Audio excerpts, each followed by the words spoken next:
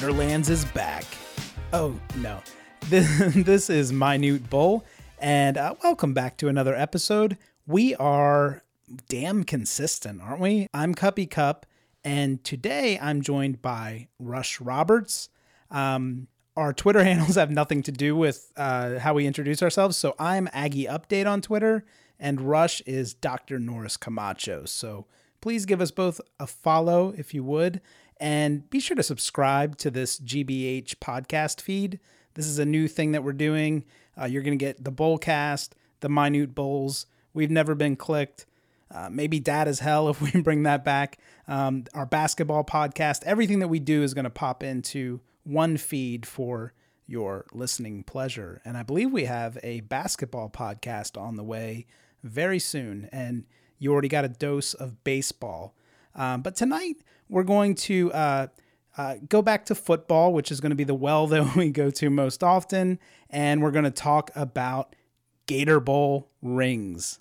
The Aggie Gator Bowl rings are in. I don't know if this is breaking news or not, but I think it was Tim England posted the Gator Bowl ring photo. I'm assuming it's authentic, by the way. Nothing is going to be fact checked on Minute Bowl, so we're just taking everything at face value and assuming it's real. But he posted a photo of the inside of the Gator Bowl ring and the Texas A&M LSU score 74-72 was etched into it. What's your kind of immediate reaction to that, Rush? Well, my immediate reaction was why. But upon further reflection, my reaction is kind of like, it's almost kind of sad. Like, we really need a rival. And this feels just like forcing it to fill some void. And well, for one, what kind of void? let me break this down. Let me just start by saying I loved the LSU game. I'm really happy with what Jimbo's done in year one. The LSU game was a blast. I'm very happy that we won. At the same time, that's kind of like step one in the right direction, because we've still only beaten them once since joining the conference. So let's celebrate that, the great win, but stamping the score on the ring for a bowl against a ACC team doesn't really make a whole lot of sense. It just kind of feels like we need some channel for our momentum in the next year. So let's just tap into that LSU score, which is a very bizarre, it's one of those like once in a lifetime games where it's going to be 74-72. So it's a momentous occasion, but it's really not relevant to either the bowl or to, I guess you could say it's kind of relevant moving forward to next year, because it's great momentum finishing off the SEC schedule strongly. But let's look at next year. Let's focus on 2019.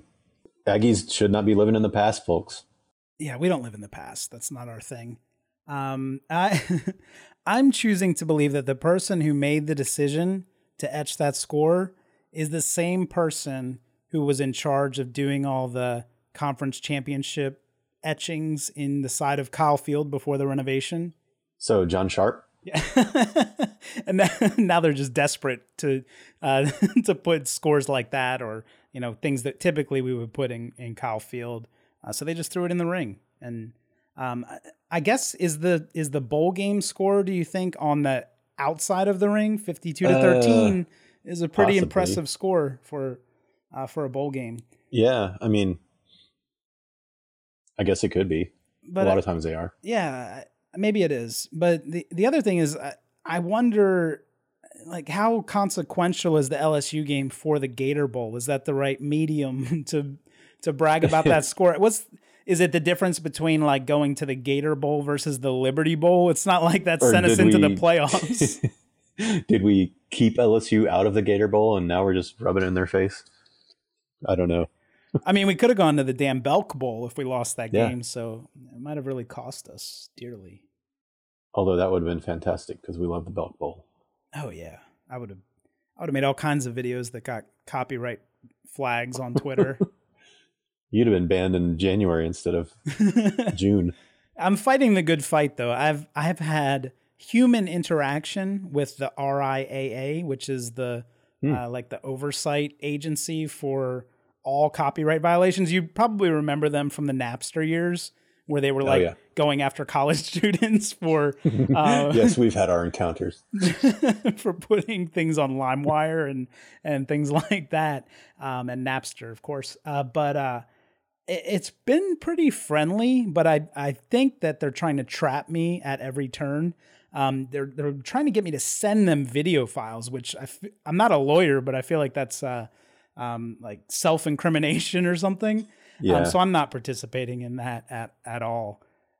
They did admit that one of the copyright strikes is not something they even reported, but Twitter has no human employees. So there's like... Surely there's some sort of Twitter archive.